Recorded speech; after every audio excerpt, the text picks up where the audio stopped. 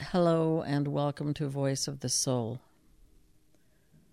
This is Lenny Guerin, and this is a podcast regarding the election and what I believe is our spiritual and karmic responsibility to vote.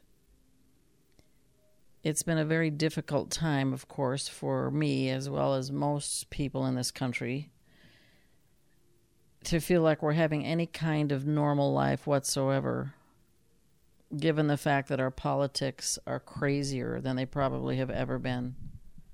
Although we didn't live during the time of huge oppression and slavery, when it was probably the worst when Lincoln was president, or when Washington was president.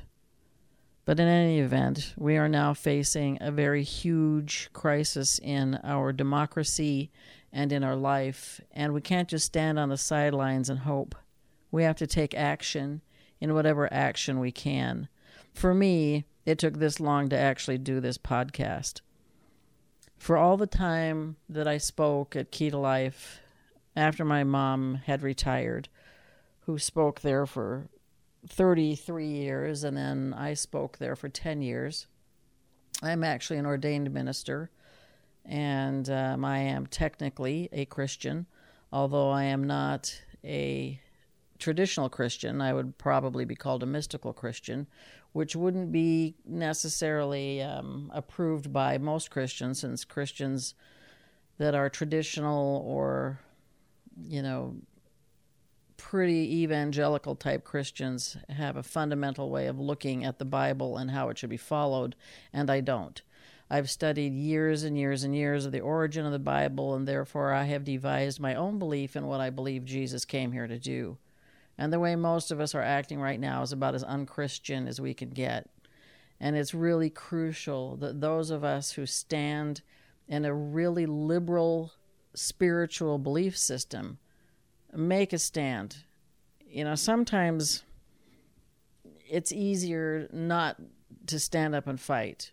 Sometimes it's hard to have courage, especially when there's a really aggressive flow of information and people who are really strong personalities.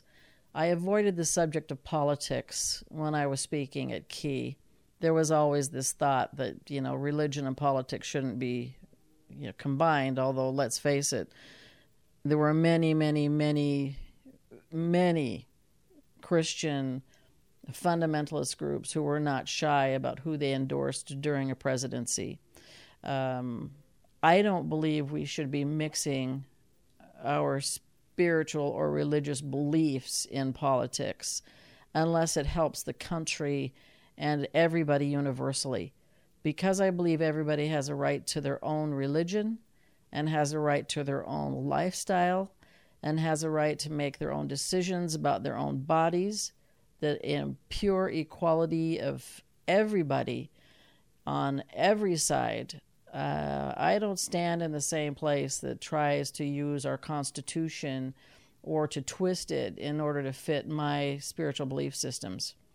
I believe we're all governed by a karmic, divine, as you sow, so shall you reap law, and that is in place right now, even though it seems as if so very many people are in a place of judging and making decisions based on religion or based on control or based on lots of other things. I like to use quotes when I'm speaking for a couple of reasons. I don't have to reinvent the wheel when somebody says something really awesome, and it also triggers my own thought process and completes it in a way that I think is helpful. I always have been into using quotes for years and years and years, and I've assembled a lot. And tonight I actually came up with a lot of new ones based on political leaders in the past. And for me, it was kind of interesting because I led myself down the path of looking at lots and lots of Republican quotes for obvious reasons I'll get to in a little while. First, let me explain that I was a Republican most of my life. Most of my life. I was brought up a Republican. We vote Republican as we were told by our parents that you vote Republican. And then we had a severely handicapped son. And we still have Taylor with us, thank God. He's very, very severely handicapped, and it's a long, long story I won't get into. He is extremely high risk during the COVID issue, and dealing with that has been difficult in keeping him safe, making sure we don't leave. It's been months of making sure he's okay and we're okay so we don't get him sick. But during that time, I had a really high-paying job, and I worked for corporations, and I was a vice president of a corporation, and I made a lot of money. I had to pay for my staff out of pocket, and over time, I realized anytime I tried to find any help, there wasn't any. There wasn't any help by the government, and the only way I could get any help was truly to appeal to social services, which at the time was really hard because we were under a lot of Republican influences, and realizing that social services are primarily a democratic belief system. We did a lot of studying, and one thing I learned, I was taught as a Republican that you don't get to keep your money if you vote Democrat, that the Republicans are the only ones out there keeping you safe from losing your money, because there's so many really horrible social liberal programs out there that are taking your money. I learned that when people are in need, they need to know that their government's going to take care of them and help them. And we needed help with Taylor. We were paying so much money to have staff even come in, because we had to have nurses to take care of him so I could work, that it was insane. And it really came down to where I had to make a decision to continue a corporate job or to change my entire life and stay home and be a mom and do other things to make money, which was pretty shocking. And I learned a lot politically because I had to. And I never voted. I didn't vote because I didn't believe in anybody who ever ran for office. And so it took a long, long time for me to become what I call a born-again Democrat. But I still am in a place where I would vote for a person. If the parties weren't so split and it wasn't so ugly, I wouldn't just vote Democrat to vote Democrat, except most of the time the Democratic vote is far more concerned with the people than it is with the corporations and the money, and that's not a lie. If you dug into the actual issues as a Republican and saw what's out there that needs to be done to help people, or if you were in a dire situation where you needed help, you would find out that there is a huge imbalance in the way the Republican Party looks at helping the population. It's pretty much set up so that people can keep their money. And, yay, rah, rah for that when I was making money. I thought that was really awesome until I needed help. And then it was a rude awakening. And people really shouldn't blindly vote just because their parents blindly voted.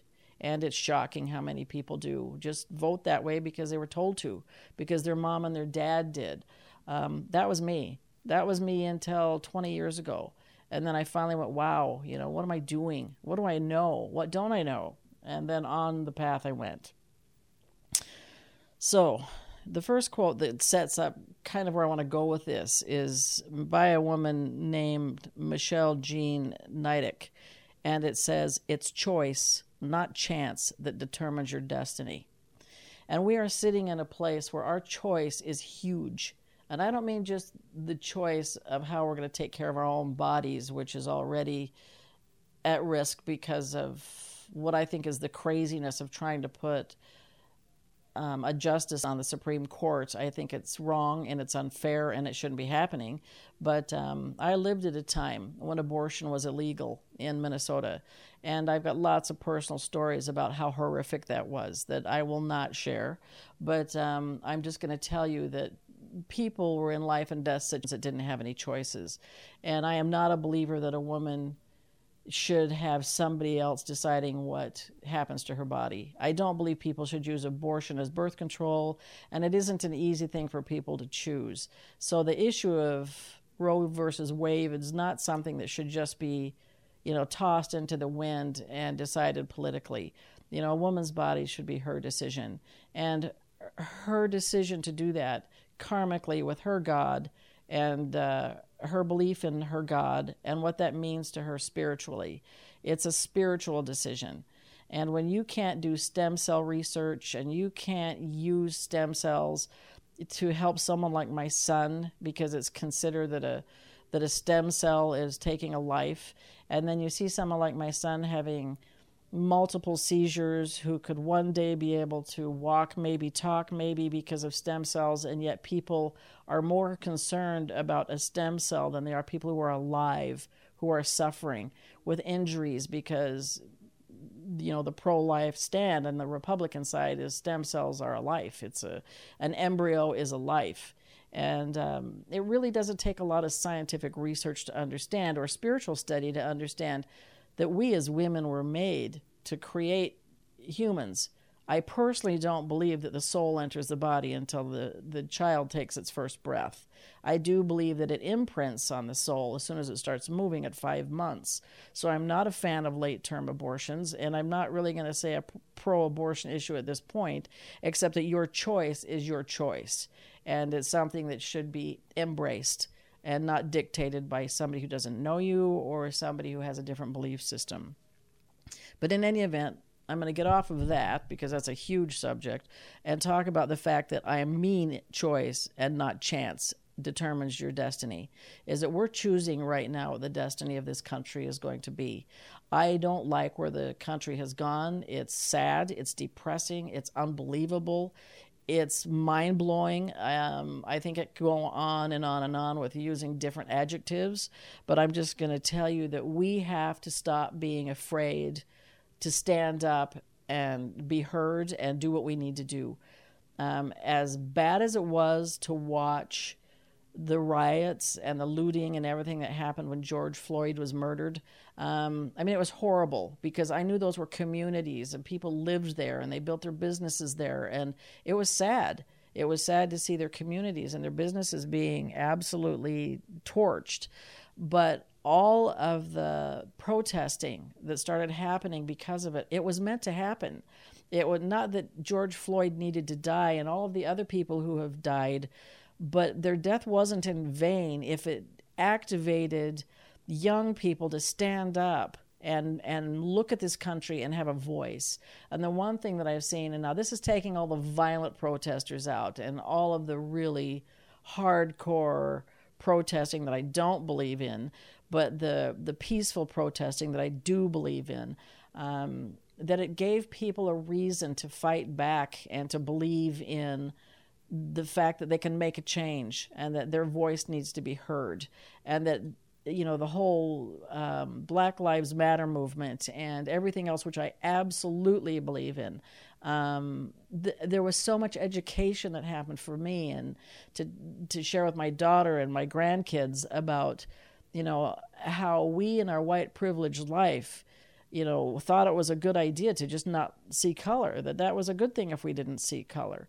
And my daughter wrote an amazing piece on Facebook and actually took her kids down with a bunch of Love grocery lunch bags and donated them. And her kids are 6 and 8. So, they're little kids, but drove them down where they could make donations. But she wrote this amazing piece about how important it was to teach that you have to see color, that we don't see color as white people. And I taught her, don't see color. Everybody's even.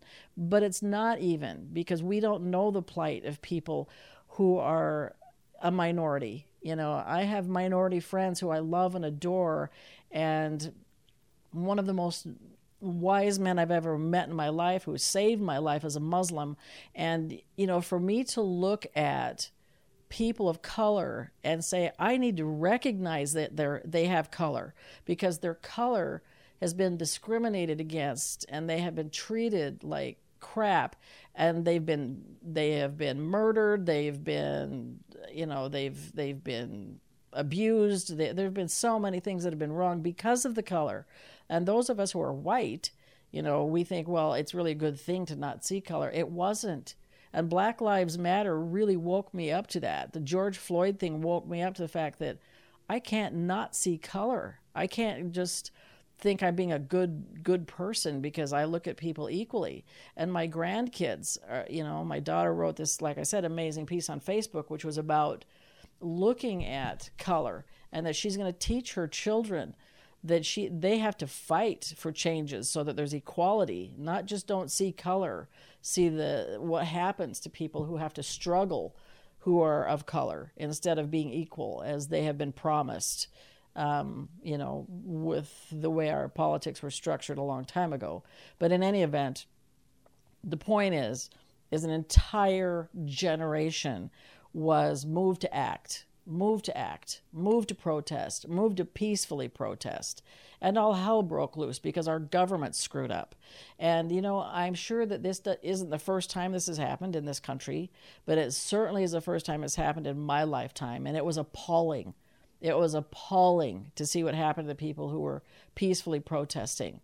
The stuff that's happened with immigration, absolutely insane. I mean, one of the things that drove me the most insane was to see these children taken away from their parents in order to dissuade immigrants from trying to get into the United States. Insanity. I mean, makes me sick to even say it out loud. Some of these kids are still in confinement, and their parents are God knows where, and they haven't been reunited. Who does that? Who takes a child from its parent and causes that kind of trauma in order to prove a point? Especially someone who has come from an immigrant family, who has married immigrant women, who has found a way to look at immigration as if it's its own personal thing, but it's not a law that belongs to everyone.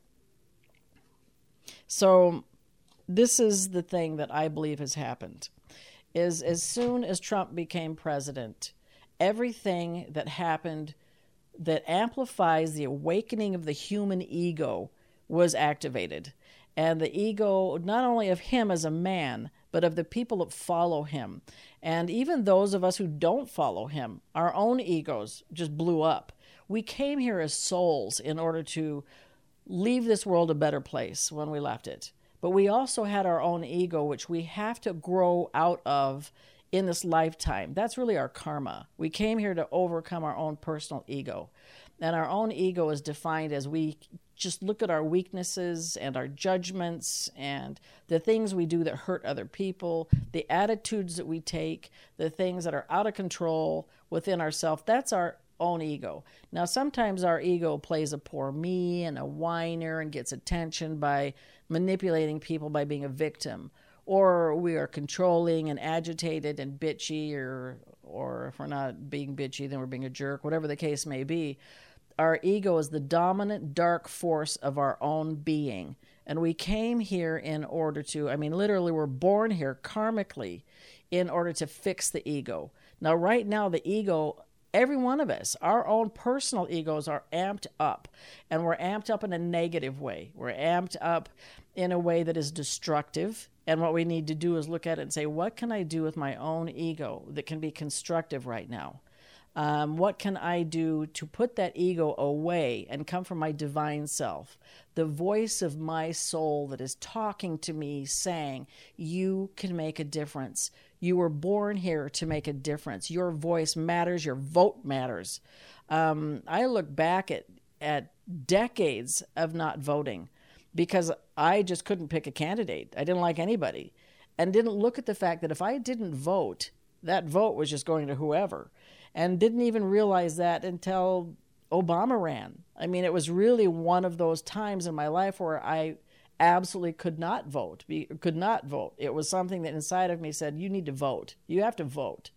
And there's so many times that I sat down with some of our caregivers, or my husband and I sat down with our caregivers and tried to explain to them why they needed to vote the last election. It was difficult because not very many people liked Hillary. And frankly, I was not a Hillary fan myself. I hate to say that because I know that she's an intelligent woman and that she made her political statements and her political life, and I had no right to judge her. But you know what? Sometimes it's the lesser of two evils. And so I voted, and that was something that I tried to get people to understand, that if you don't vote, you're casting a vote for the candidate you really don't want in there. But when people make a stand and they don't like someone because they don't like how they sound, they don't like how they talk, they don't like what their history is, and they vote for the other person, or they don't vote at all, which is even worse, then people get in office like what we have now. So if we look at Trump's ego, which is probably the most misogynistic, egotistical, I can't even go any further. I could say some really derogatory things, leader that has ever been in this world, and I can't even call him a leader, I should say been in this country, who's very similar to other leaders who want to be dictators.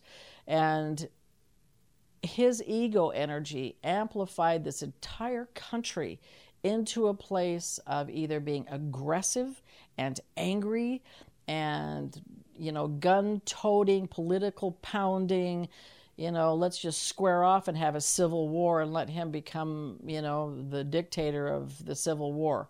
The egos of people who don't have a spiritual connection, or those that do have a spiritual connection but only have it on a religious level, not on a deep spiritual understanding level, and they're voting for religious reasons, which is crazy because the guy is not religious and he's not spiritual, so they're voting on one platform. And you know what that platform is. I'm not going to get into it. So the bottom line is all of us, were immediately moved into a place of amplifying up our own ego. And instead of our divine self being able to calm us down, we blew into this place of fear and anger, or anger and fear. And we just withdrew. It was mind-blowing. And I believe it's because fear is one of the greatest weapons that people can use to command control over people. And for those of us who are already living in fear, like, oh my God, what's going to happen now? Our own egos, we're breathing that in like, cool, she's afraid or he's afraid. Let's just live in fear. Well, it's super important for us to understand that we have to look at the fact that we can choose between our fears, which are generated by our ego, which are amplified by the power of this collective egoic mind that has happened since the last election, and the divine ones, the light keepers, the light bearers, the spiritual ones, the empaths, the intuitives, the healers, those who want freedom and liberty and justice for all, will mount together and stand in light. Stand in the divine light that is shining down from the divine realms, creating choice, so that we actually make a choice and we understand that that light is protecting us and that it is trying to take care of us. And like it or not, as shitty as COVID is, it amplified people to a place of opening their eyes about what is really in control of our government. I think that many people who left this planet made a divine sacrifice so that we would see what was ruling this country. And we can give thanks and honor the loved ones who have left this plane, knowing that their sacrifice has helped people see just exactly who is running this country. And without COVID, what would happen with this election? Because it stripped a lot of false pretenses away and helped some people who were kind of in the middle see exactly who was running this country. And it helped mobilize everybody else to say, holy crap, what are we going to do to make sure this doesn't happen again? And that's, I guess, why I'm here right now, is to step in and say, well, let's talk about that. This is another quote I love. Free will empowers us with choice. Every day we choose between the fears of our human mind and the wisdom of our soul. Choice determines our destiny. And that's by Helena Royce. Free will empowers us with choice, and we have free will no matter what our government is doing. And every day we get to choose between being afraid, letting our ego and our human mind create fear, or listening to the wisdom of our soul and making choices that affect our destiny.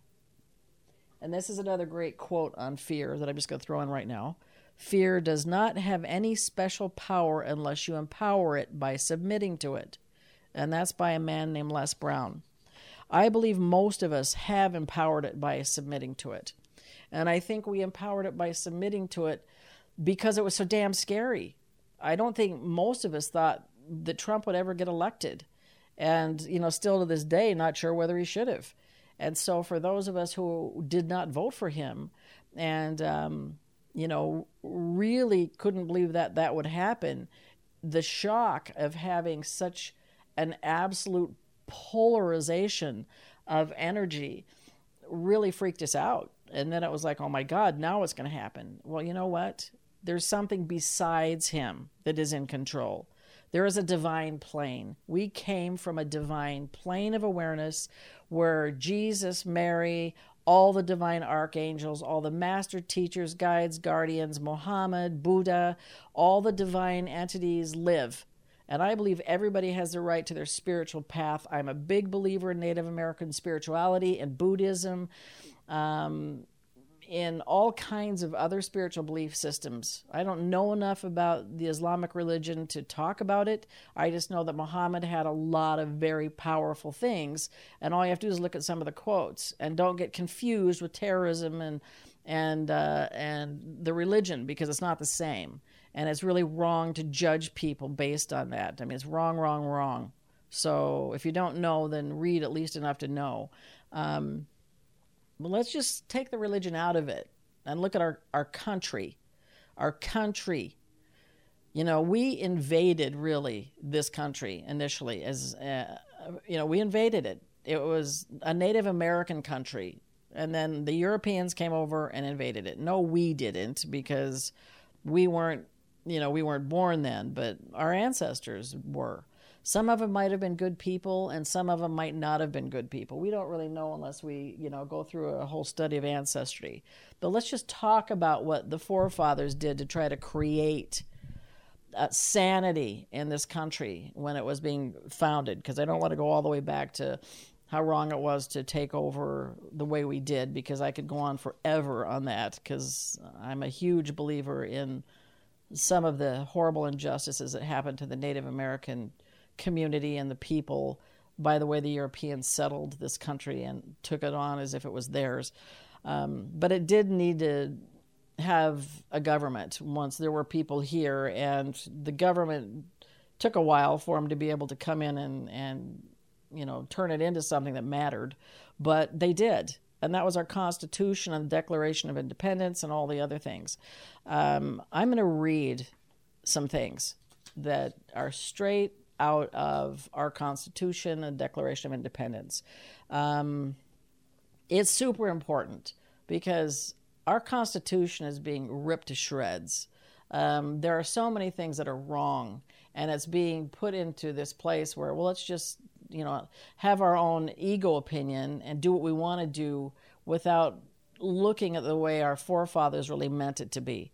Now, they were not perfect individuals, but most of them immigrated here not to come and, do harm to Native Americans, even though many did, but they came here to leave the oppression of a king and the suppression of having to be told how they could believe spiritually, the freedom of religion and the freedom of speech and the freedoms that they wrote into the Constitution, they wrote in there so that they wouldn't have a tyrannical king and a tyrannical spiritual constitution that took over, or not spiritual, religious, where religion and state pretty much oppressed the people. You were told what you could believe and you were told what you could do, and that's just the way it was. And a lot of people fled that because they wanted to have spiritual and religious freedom, and they didn't want to have a dictator or a king.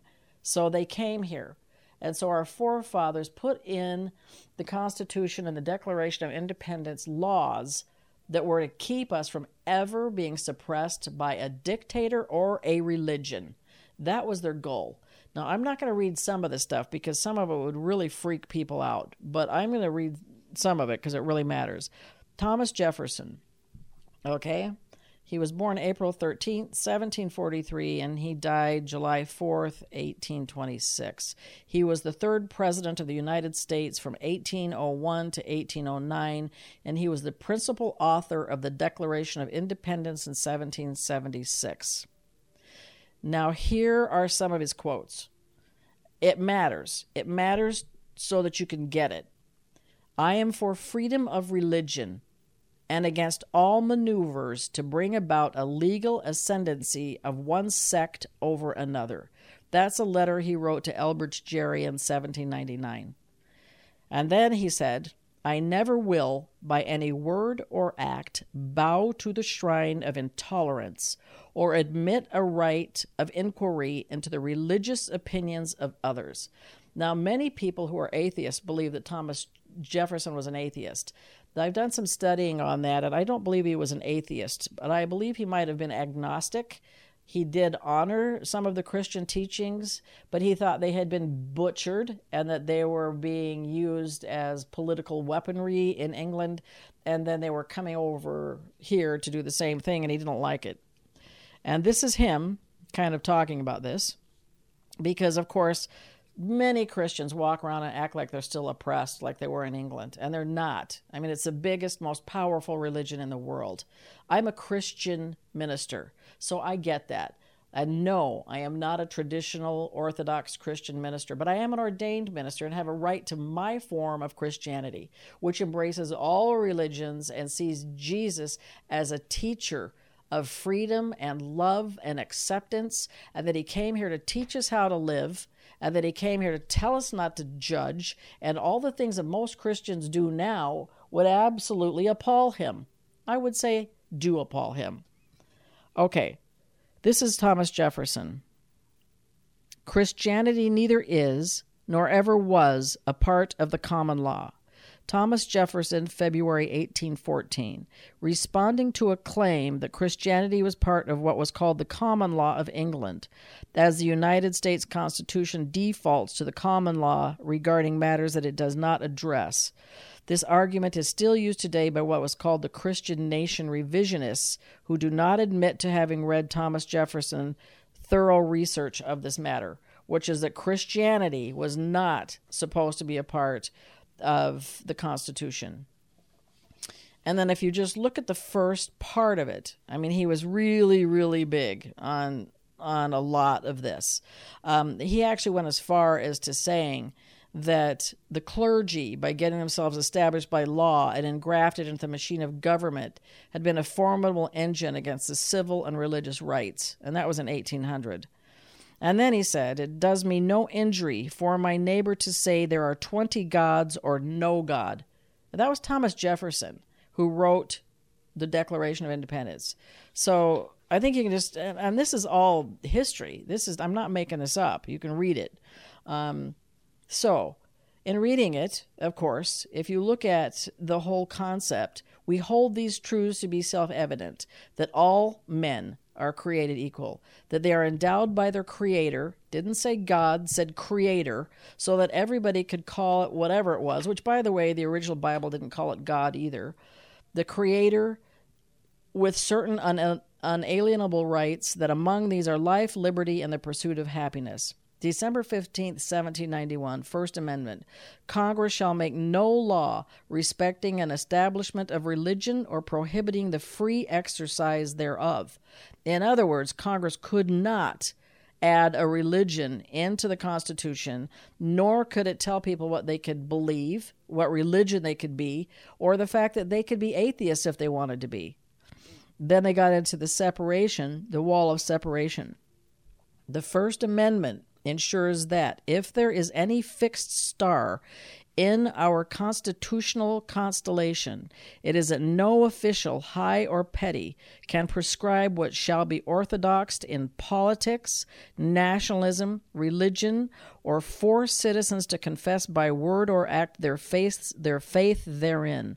And that was Justice Robert Jackson wrote in 1943 in the case of West Virginia versus Barnett. That's when they're making people declare if they were Christian or not. And they passed huge judgment if people were not Christian. So that was actually written into the First Amendment, that it was absolutely not okay. It was not okay to use religion as a weapon. And this is John Adams, okay? John Adams was also an author of the Constitution and Declaration. The government of the United States is not in any sense founded upon the Christian religion. John Adams. This would be the best of all possible worlds if there were no religion in it at all. John Adams.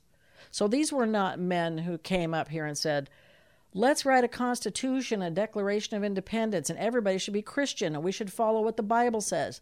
It was the opposite. They were trying really hard to make sure religion did not get in the way, because there was so much religion that was corrupt with the king in England that they had to make sure that they were protecting people to have their freedom to believe or not. And John Adams again, I cannot conceive such a being could make such a species as the human merely to live and die on this earth. Now, you get a little bit further into him, and he talks a lot about reincarnation and karma. And, I mean, these guys had some really advanced philosophies.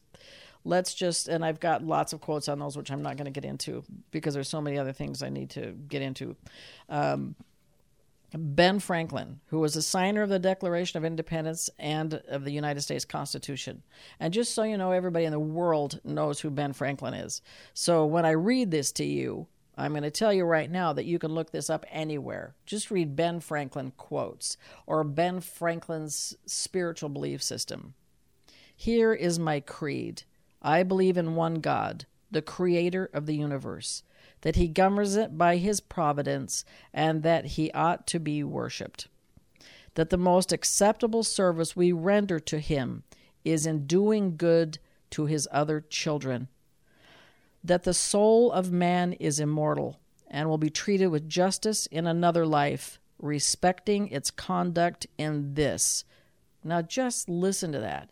He's pretty much saying that the most important thing we can do for God, or the Creator, or Allah, or whatever you want to call Great Spirit, whatever you want to call the Divine Creator, that our most important commitment is how we take care of our fellow human beings, and that we will be judged based on how we handled that service, how we were treating other people, and that judgment will have to happen after this lifetime.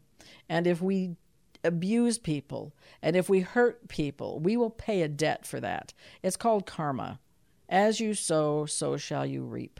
And no matter what anybody thinks in their own crazy little mind about hurting humanity and hurting Americans and hurting immigrants or hurting anybody else, there will be a debt to be paid whether we see it paid in this country or not. Because one day, everybody dies. And when that day comes, there is an entire divine team that grasps us and say, hey, let's take a look at how you did down there. How'd you do down there? How'd you treat your humans? How'd you treat your friends? How'd you treat your country? How did you treat the laws of the Constitution that were supposed to be free? How did you treat people based on the color of their skin or the right to love whoever they wanted to love? How did you treat people who didn't believe the same as you did? How did you treat people who had a different belief system? These I take to be the fundamental points in all sound religion, and I regard them as you do in whatever sect I meet with them. That was Ben Franklin. It's just part of what he had to say. So what's happened since then? Lots of stuff. And depending on the leaders, it got crazier and crazier and crazier. Sometimes, it was moderate. Even if we really didn't like the other side, nothing has ever gone as insane as what has happened in the last 4 years in our country, except probably the Civil War. And I don't think it's a secret that the Civil War analogy has been thrown out there almost to create more fear. Everything that's thrown out there is to create fear, because fear makes people submissive. It doesn't make them courageous unless they're courageous by nature. It makes them afraid. It makes them want to hang in, and then to try to keep people intimidated so they won't go vote because of the pandemic. I mean, I can't go out. Thank God we mailed our ballots in early. And the beautiful thing is that Taylor gets to vote. He's legally blind. He can't speak. He can't walk. He's in a wheelchair. He's total care, but he gets to vote. He gets to vote because there's amazing organizations like ARC, which help with the disability acts and also with the Constitution, with the, giving us the right to vote for him,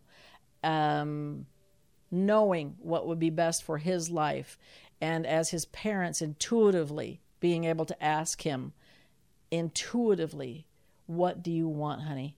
He's 27 years old and he can't speak, but he voted for Obama when Obama ran, and we had to fight tooth and nail for them to be able to do the ballot. We had to get the DNC involved and ARC involved, but you know what? He got to vote, and he got to vote so that he could keep his rights. And it was a beautiful thing. We have a picture of him holding the ballot. Even though he's blind, he has his eyes open. He can see a little bit. But the beautiful part of that is that everybody counts. And everybody gets to have a say. We weren't afraid, even though we were intimidated like crazy by a bunch of people in the voting where we went to take him to vote. But we weren't afraid there would be people with guns or that there was a pandemic that could potentially get us all sick. So that whole thing being used as a reason to deter people from voting, and yet there's an 11-hour wait in some of the voting places, trying to keep people from voting, the most powerful right we have. What are they afraid of? What are they afraid of in letting people vote? They're taking away the Constitution and letting people vote. We know what they're afraid of. They're afraid of losing. And that just makes sense. This is a great quote by Eckhart Tolle, who basically wrote a whole bunch of books that were on Oprah and people have read. He's normally really super cool about, spiritual writing and kind of lofty and positive. But listen to this quote. The insanity of the collective egoic mind, amplified by science and technology, is rapidly taking our species to the brink of disaster. Evolve or die. That is our choice now. Now, he should have just added in their government as well. The collective egoic mind. What that means to me is all the ego minds that are synonymous with the negative movement of our government coming together and intimidating people and going back to the dark ages of white supremacy and all the other things that people, thousands and thousands of people died to protect. It's insane. So he's right. It's evolve or die. That's what he's saying. It's our only choice now. So how do we evolve? We evolve by understanding what we're doing and what we can do to change it so that it matters. So I did this thing because I love quotes, and quotes help me concentrate sometimes on ways to say things. But this was different. I went on to get a bunch of quotes originally from Trump because I thought, well, now most people know some of the really ridiculous things he's said. But I wanted to share that. I wanted to share some of the ridiculous things that he's said. But I didn't want to get into COVID because we all know what's going on because that's in the present. And really, if you don't know what he said about COVID and how many times the stories have changed where he's outright lied about things and continues to outright lie about things, then you're sleeping under a rock, or else you have a whole bunch of people who are on your side just trying to keep things as crazy as possible. In any event, I set it up by topic because I thought this was really important, and they're short, but I'm going to read through like literally 3 or 4 pages of quotes because I don't just have him. I went from him, and then I went to who are our most recent leaders so that we could make a comparison. So then I went to George Bush Sr., and then I went to George Bush Jr., because I wanted to pick Republicans just to see how he measured up as a Republican, because I didn't vote for Republicans then. I finally had not, but I didn't really like the Democrats either, so I was kind of a non-voter, which was really asinine in hindsight. I just can't believe I didn't use my vote because of how many people had to fight and the women that had to fight. I think back at what women had to do to vote, and the fact that I lazily just decided not to vote because I didn't like anybody. I mean, I could kick my own butt now. So fortunately, my daughter always votes, and I'm sure her daughters will vote, and we are a voting family. So in talking about him, as an egoic mind who collectively amassed a following of egos that come from a violent, mostly angry, gun-toting, thinking that they have the right to mow over people. I'm talking about part of his followers. It's actually scary to me that intelligent, middle Americans follow him. I can't fathom it. I just can't even in my mind think, some of the crazy people that are white supremacy people who, really love their guns and really hate black people. I can see why they follow Trump, why other people follow Trump, why the leaders of the Republican Party have not denounced him blows my effing mind. When I get through reading the quotes about him, I'm going to read quotes from George W. Bush and his dad, and then I'm going to read some quotes from Lincoln, because he's the most famous Republican, and he created the Republican Party, which has been dismantled. I don't know what they're going to be able to do to put it back together because of the people who continued to follow him and didn't stand up because they were afraid they would lose their constituents. It's insanity. If 10 Republicans would have stood up like one of the Bushes or like Lincoln, the power that Trump had to create so much hate in the world would have gone away. But nobody did. Nobody did.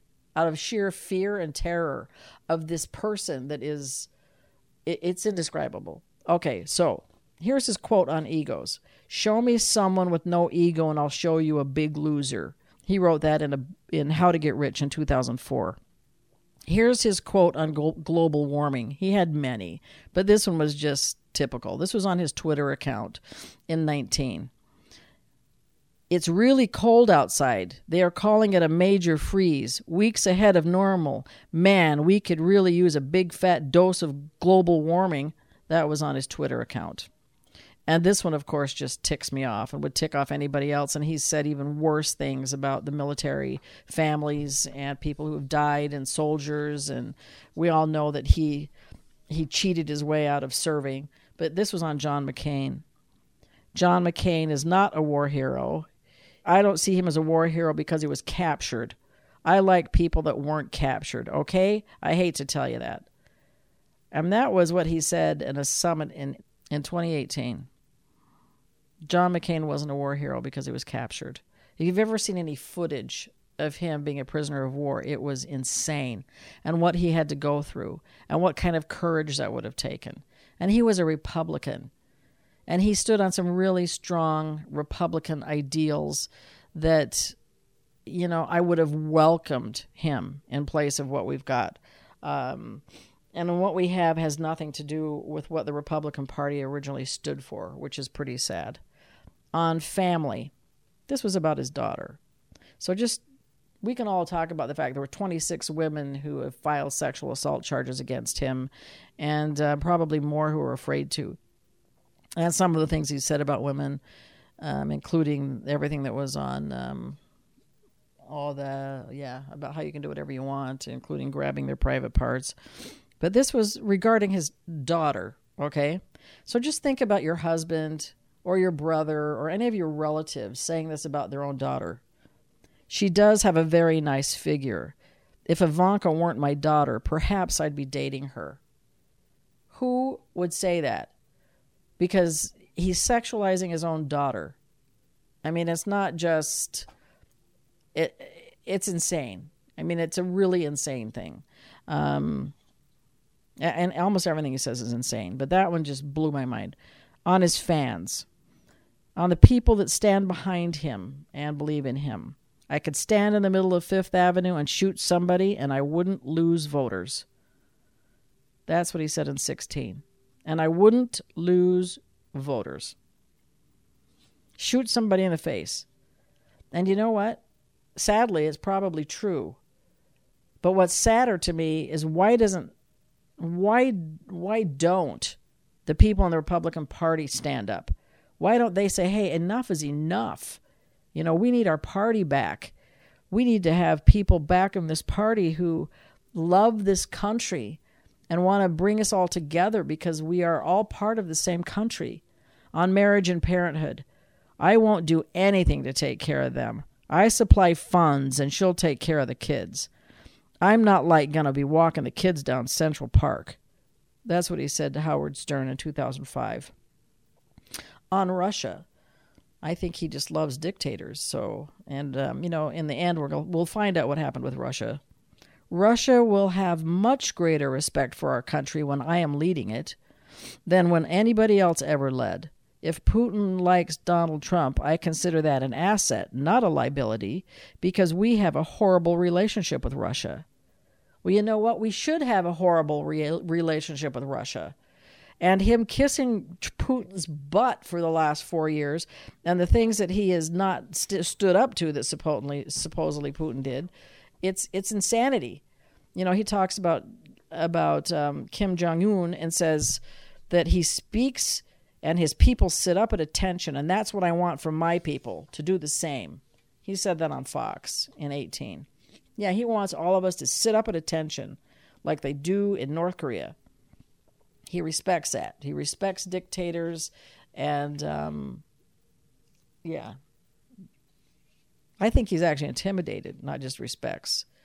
On the absolutely one-sided violence in Charlottesville, we condemn in the strongest possible terms this egregious display of hatred, bigotry, and violence on many sides. On many sides. When Trump decided to remove the U.S. from the Paris climate, so in other words, he went through both sides, have good people. So on the Paris Climate Accord, he believed that it was in the best interest of America. I was elected to represent the citizens of Pittsburgh, not Paris. He doesn't believe in the scientists. He doesn't believe in climate change. And he absolutely threw a grenade in the relationships around the world. It wasn't just those of us in this country that started to feel afraid. It was everybody in the world. Because he is, quote, the leader of the biggest country in the world.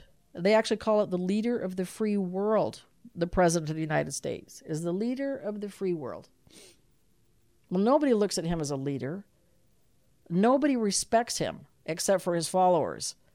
I mean, everybody in other countries are absolutely appalled that he is our president, and they're afraid.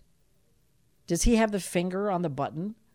What if he gets ticked off and throws a crazy, rampage, at how young he is and how amazing he looks and how great it was that he got COVID to teach all of us how you can just get over it and not be afraid, and that we should get herd immunity. Do you know how many millions of people would have to die for herd immunity to work? Over 3 million people at the least, and it would take years.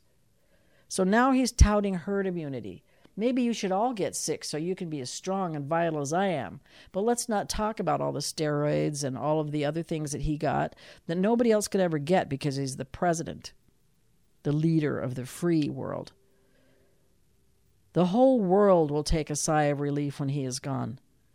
Everybody's ego in the whole world who has been afraid of America, not the same America that welcomed Obama.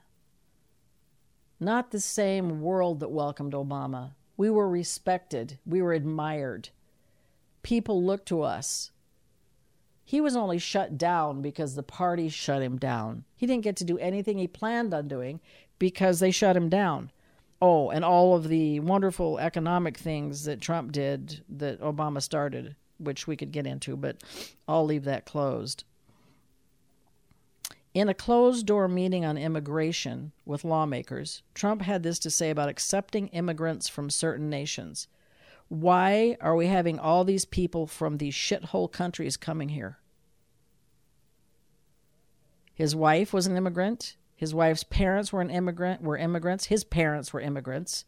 But let's just lock up the country now that they all are here and everybody's fine. That's what we're supposed to do. Oh, and his first wife was an immigrant. So his whole thing on immigration is one of my worst things because of what he did with the kids taken away from the parents to try to stop people coming in from Mexico. It's a travesty. The trauma that those children and parents will go through, thousands and thousands of traumatized little children who didn't know where their mommies and daddies were. But, Mr. Macho was over there scaring them away from the border, just like Mexico is going to pay for the wall. Okay, so those are all the things that I don't believe really the Republican Party ever stood for. I just think that that's what this massive ego stands for. But this is what I believe a Republican Party that is balanced and sane stands for. And I don't know why the people in the Republican Party don't stand up and reclaim their party, because it would change the entire politics of this nation. This is George Bush Sr. On America's diversity in 1988. We are a nation of communities, a brilliant diversity spread like stars, like 1,000 points of light in a broad and peaceful sky. Isn't that beautiful? That is a Republican president. A nation of communities, a brilliant diversity spread like stars, like 1,000 points of light in a broad and peaceful sky. On America's role in the world, he said, we don't want an America that is closed to the world. What we want is a world that is open to America. So in other words, trying to help people know that they could be open to us, that they didn't have to be afraid. On America's purpose in the world, he said, America is never wholly herself unless she is engaged in high moral principle. We as a people have such a purpose today. It is to make kinder the face of the nation and gentler the face of the world. That was in 1989. A Republican president. Now, a Democrat would say, oh, yeah, but he made all kinds of mistakes. I don't care. I'm just using it as a comparison to what we have that is called Republican. On the American dream, our nation is the enduring dream of every immigrant who ever set foot on these shores, and millions still struggling to be free. This idea called America was and always will be a new world. That is where he's embracing the fact that we were all immigrants once, that every one of us was an immigrant once, and that we should be embracing people who believe they can come here and realize their dreams, because that's the world that America used to see. That America used to be for the world to see. And he was saying that we have got to make that possible. It's an enduring dream of every immigrant. And that millions that are still struggling to be free, that they can come here and realize their life. And who's stopping that? Are you going to tell me that everybody out there stopping that was born here in America? If you're not Native American, you weren't born here. So you're an immigrant. You are an immigrant, you're the offspring of an immigrant, or you're the offspring of an immigrant's immigrant offspring. Somehow you were brought over here by somebody else. So you don't have a right to tell other people that they can't seek America to find freedom and new ideals, because our grandparents did. My great-grandparents did. Both sets of my great-grandparents came over from England. So I know damn well that, at least 3 generations ago, it was immigration that got me here and got everybody in my family here. So here's George W. Bush Sr.'s son. Use power to help people, for we are given power not to advance our own purposes, nor to make a great show in the world, nor a name. There is but one just use of power, and it is to serve people. That blew my mind. Because, back in the day, I wasn't a huge George W. fan. That was when I was starting to kind of creep out of any kind of Republican allegiance and understand more. But this was the Republican Party. This is what they used to stand for. This is what George W. Bush said to the country. And yeah, he made a couple of mistakes, but oh my God, how could you compare it to what we've got now?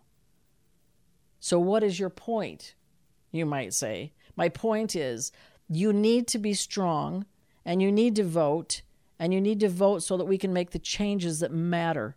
And I think we have to make sure that we vote Democrat right now, because the whole Republican Party needs to be reorganized. And then the people like George W. Bush and George Bush and, the other decent Republicans will maybe crawl out of the woodwork, who've been in hiding, and reclaim their frickin' party. He also wrote this: I believe the most solemn duty of the American president is to protect the American people. If America shows uncertainty and weakness in this decade, the world will drift towards tragedy. This will not happen on my watch. And he said that after the towers went down. What a beautiful quote. What a beautiful, beautiful quote. That we had to stay together, and that the president had to make the people feel safe, that his solemn duty was to protect the American people and to show them in uncertainty and weakness that we will stay together and fight the battles that can hurt our country and our people. Now, wouldn't that be awesome if that's what we felt about Trump right now with COVID? If we knew he was really fighting for us, if he was not lying every time he turned around about what was the right thing to do, and changing his mind and being cocky and arrogant about, his own health and his own virility and his own youth and, me, I. We have never had such a misogynistic, egotistical president in the history of this country. And there's only a couple people in the history of the world who have been this bad. And I would really call to the Republicans and the Republican Party to get your party back. Get your party back. Because we really need you for this country to be balanced. It can't be one-sided. It can't be just all liberals. I mean, it's great to have conservatives. It's great if we can have a talking point. I've been both. So you just can't run around and call me just a crazy-ass liberal, because I've been a Republican. The majority of my life I was a Republican. So I get it. I get what it is to drink the Kool-Aid about saving my own money. I also get what it is to be ignorant because you vote because that's what you were told to do when you were growing up. And right now, I would give everything to see a Republican Party that lived like this. He wrote, I have a different vision of leadership. A leadership is someone who brings people together. Not divide, bring people together. This is the last one I have on him, and I love this. We know that dictators are quick to choose aggression, while free nations strive to resolve differences in peace. Well, that isn't what we have right now. Our own nation is being controlled by an aggressive wannabe dictator. Instead of somebody who's bringing people together, he's tearing them apart, planting seeds of violence and anger and bigotry and annihilation. It's insane.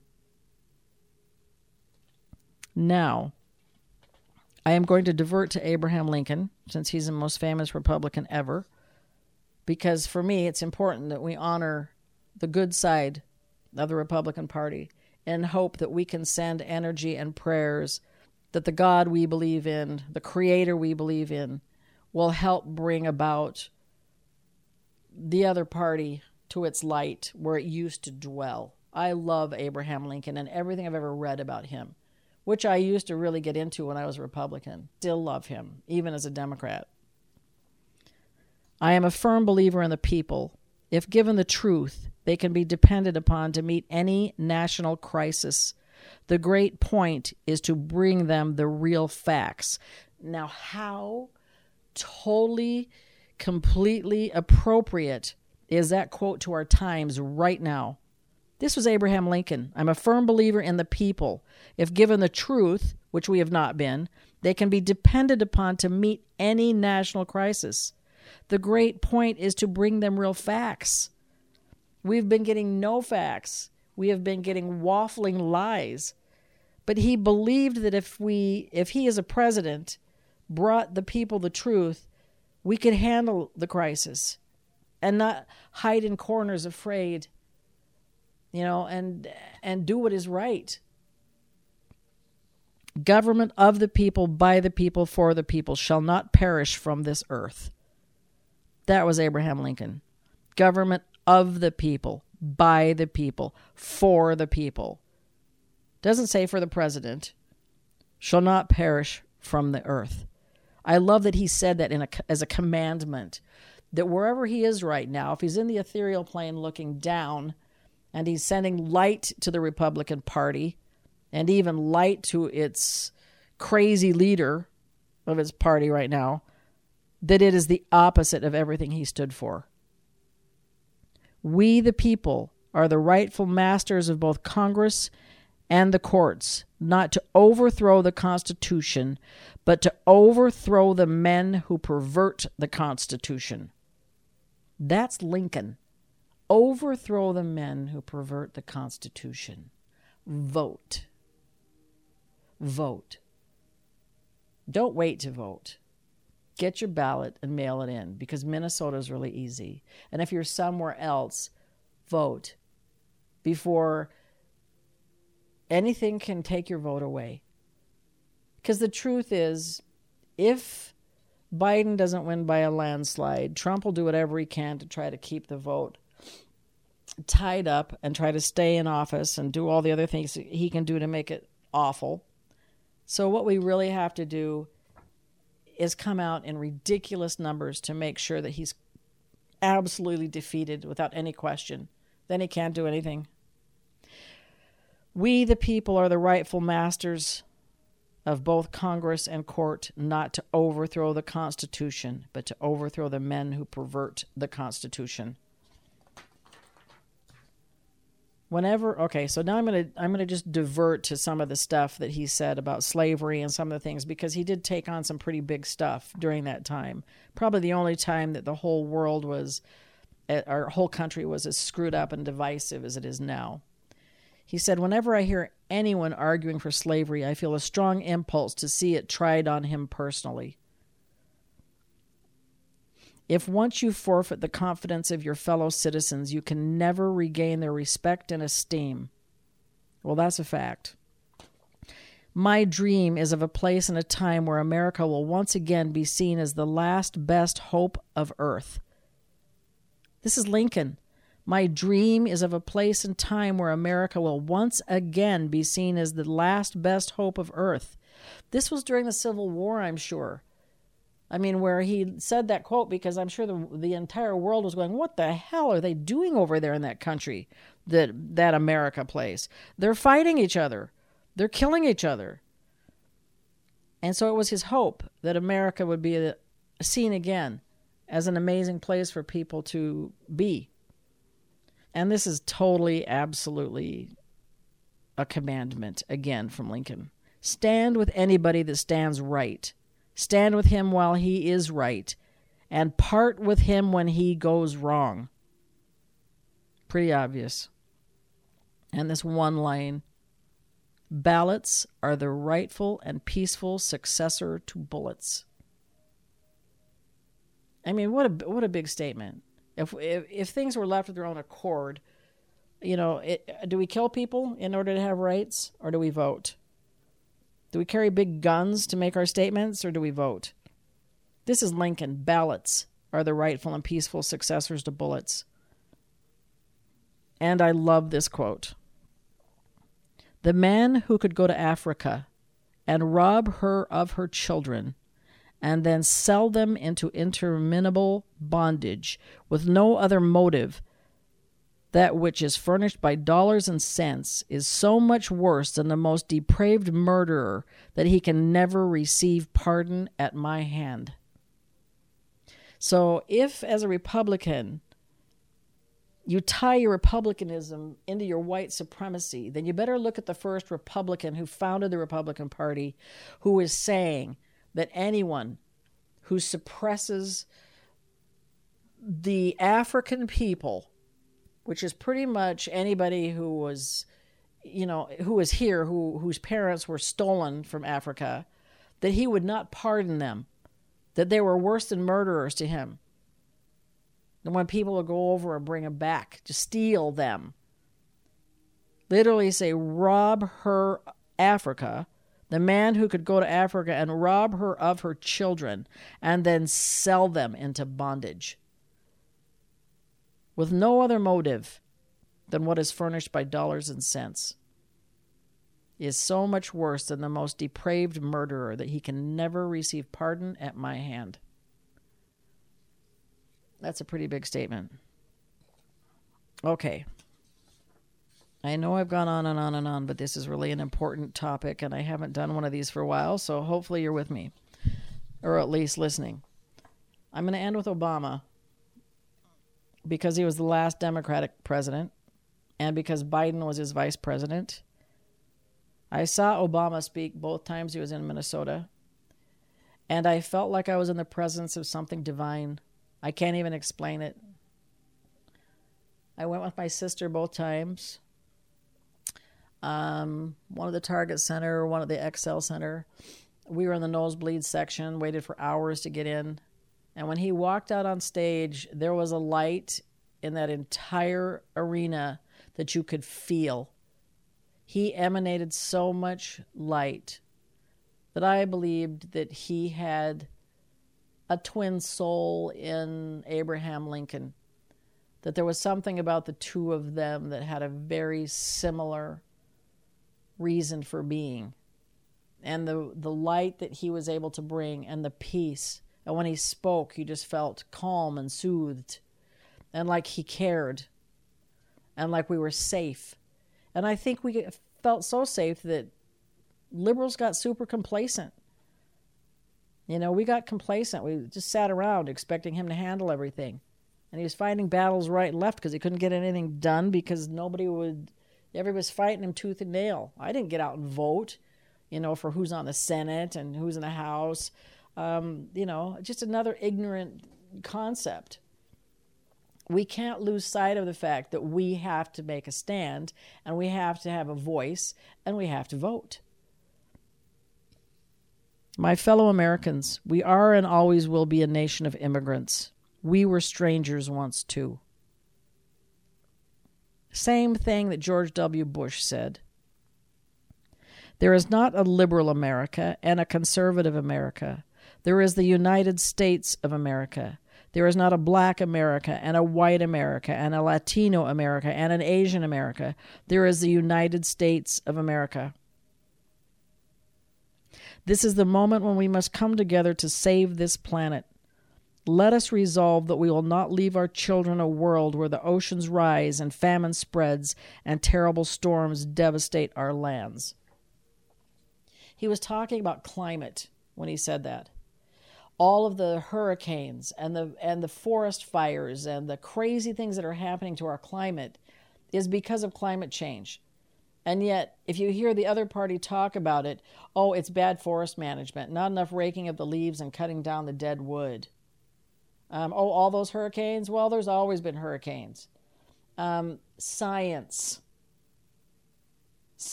will tell you that the climate change is changing our weather. And sometimes it's colder, and sometimes it's hotter, and sometimes it's crazy, and sometimes it's normal. That's part of climate change. But Obama made a commitment with the entire world to be a part of a movement that would embrace protecting the planet. And one of the first things Trump did was annihilate that relationship and step away from it and say it was a bunch of BS. So what does the world think of us because of that? We need to change how the world sees us, or we will have too many enemies to fight off if they decide that one day they've just had enough of us. The Republican Party needs to take its party back so we can have peace in the world, and the world can look at us again with respect, and we can be included in helping this planet be a better place, this world be a better place, so that our children and our grandchildren and our grandchildren's children will actually have a planet. My job is not to represent Washington to you, but to represent you to Washington. I see Americans of every party, every background, every faith who believe that we are stronger together. Black, white, Latino, Asian, Native American, young, old, gay, straight, men, women, folks with disabilities, all pledging allegiance under the same proud flag to this big, bold country that we love. That is what I see. That's the America I know. And then one of his most famous ones, which was, change will not come if we wait for some other person or some other time. We are the ones we've been waiting for. We are the change that we seek. And the last one obviously is more current, and you'll know why as soon as I read it. We're not a fragile people. We're not a frightful people. Our power doesn't come from some self-declared savior promising that he alone can restore order as long as we do things his way. We don't look to be ruled. Now, clearly he's talking about Trump, and clearly this is new. So I'm going to read it again because it's so important as it leads to the last quote. We're not a fragile people. We're not a frightful people.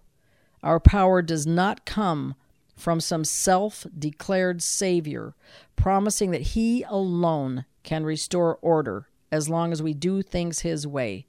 We don't look to be ruled. I don't look to be ruled. I don't want a dictator or a king. I don't think anybody does, really. I mean, maybe if you're on his side, you look at him as being, for your causes, but I guarantee you he's for one cause, and that's himself. And all of the people who think that he's fighting for their cause, well, it's BS. He's too misogynistic to fight for anything but himself. It's not even in him. He can only talk about himself. The narcissism is insanity. So there's been only one other person that's ever lived that's been that big of a narcissist, and I think you can probably figure out who that is. Who would really pound on the podium about white supremacy. This is a quote from the British GQ magazine. And interestingly, it was August 8th of 2020. Joe Biden will win because he belongs to a world before Trump. I thought that was such a hopeful quote. It gave me goosebumps. And this is before all the polls and everything else said he would win.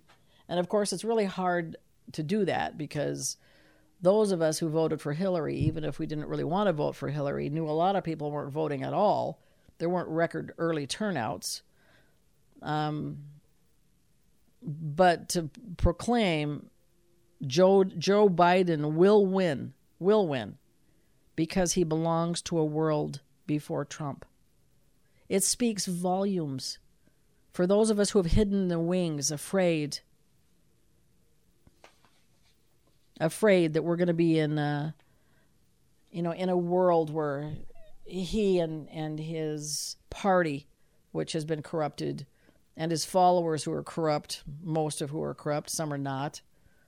I mean, I have family members who are Republican who I love. I intensely disagree with their political stand, but I still love them as people. I mean, you just have to agree not to talk politics. I remember when I was a Republican and my sister was a diehard Democrat, we get in arguments and we finally had to just agree to disagree. She said, as spiritual as you are and as liberal as you are, I can't believe you really call yourself a Republican because you're not. You don't act like a Republican. You don't talk like a Republican. You really are a Democrat. You're just wearing the wrong skin and the wrong clothes. And you're standing for something you don't really believe in because you're a giving person. You would take care of the world if you could. You're standing on an old platform that we were taught as children that we're supposed to be Republican. And she'd get so pissed every time there was an election because I wouldn't vote. And finally, I thought, wow, I would have hated me if I were her back then. Because, I'm super belligerent about my own stuff sometimes, of course. And I was pretty strong about what I believed. Or I didn't believe at all, and she knew that losing a vote was bad. And you convert. You convert when you finally figure it out. I don't want a dictator. I don't want a king. I want a president who sees this whole country as unified and who talks to all people to be unified, not to take up arms and hide and intimidate people and come out of the woodwork when, he wants more power. I want the Republican Party to turn back into what it used to be, when people really could trust that they'd be protected even if their leadership was Republican. And in the end, this is really what I believe we all need to aspire to understand. And this was written by Kahlil Gibran, who was a prophet back in the 40s. God made truth with many doors to welcome every believer who knocks on them. And Kahlil Gibran wrote a book called The Prophet, and it was a really important book that people really loved back then. And it was something that his whole thing was very anti-religion, but not anti-religion, but very spiritual. And he also, he wrote several books, but he embraced everybody's right to their own belief system. And this is one of my favorite quotes. It actually was on Key's website as our opening quote, because this is how we believed as our form of spirituality. I love you when you bow in your mosque, kneel in your temple, pray in your church. For you and I are sons of one religion, and it is the Spirit. The inclusive part of looking at all people as being equal, no matter what they believe, no matter what color they are, no matter who they love. It's just the way it's supposed to be. And anything else is an injustice to humanity and blasphemy in the sight of God. I mean, Jesus, not to judge. Love your neighbors as you love yourself. It's really, really important that we look at what we are embracing as our belief system for ourselves and for our country. And right now is the most important time in your life to vote. No matter how afraid you are, you got to go do it. And try to do it early. It's really, really simple. There are a billion things you can do to click on. You can go to Joe Biden. You can go to the DNC. You can contact your state. If you're in Minnesota, it's so easy. I mean, it's been open voting since last week. I mean, you can go to your polls now in some places. You can mail it in, which, of course, someone tried to stop. In the olden days, when the Republican Party was designed, Lincoln tried really hard to spread freedom and acceptance and unity. And I think that spilled down to the best part of the Republican Party for most of its life. But it needs to change now. And it can only change with Biden, Harris. And I really do like Kamala Harris. I think she will stand for so many things that we need. She brings in the aspect of race and of women, which is huge. She could probably be president as well as Biden could be president, but she doesn't have the experience yet. She's strong. She's not intimidated. I like that in a woman. There's some really amazing energy those two bring. I don't care how old Biden is. He's got wisdom. He's got compassion. Look at how he suffered through the loss of his wife and his daughter and took a train home to his children, his two boys that survived the accident.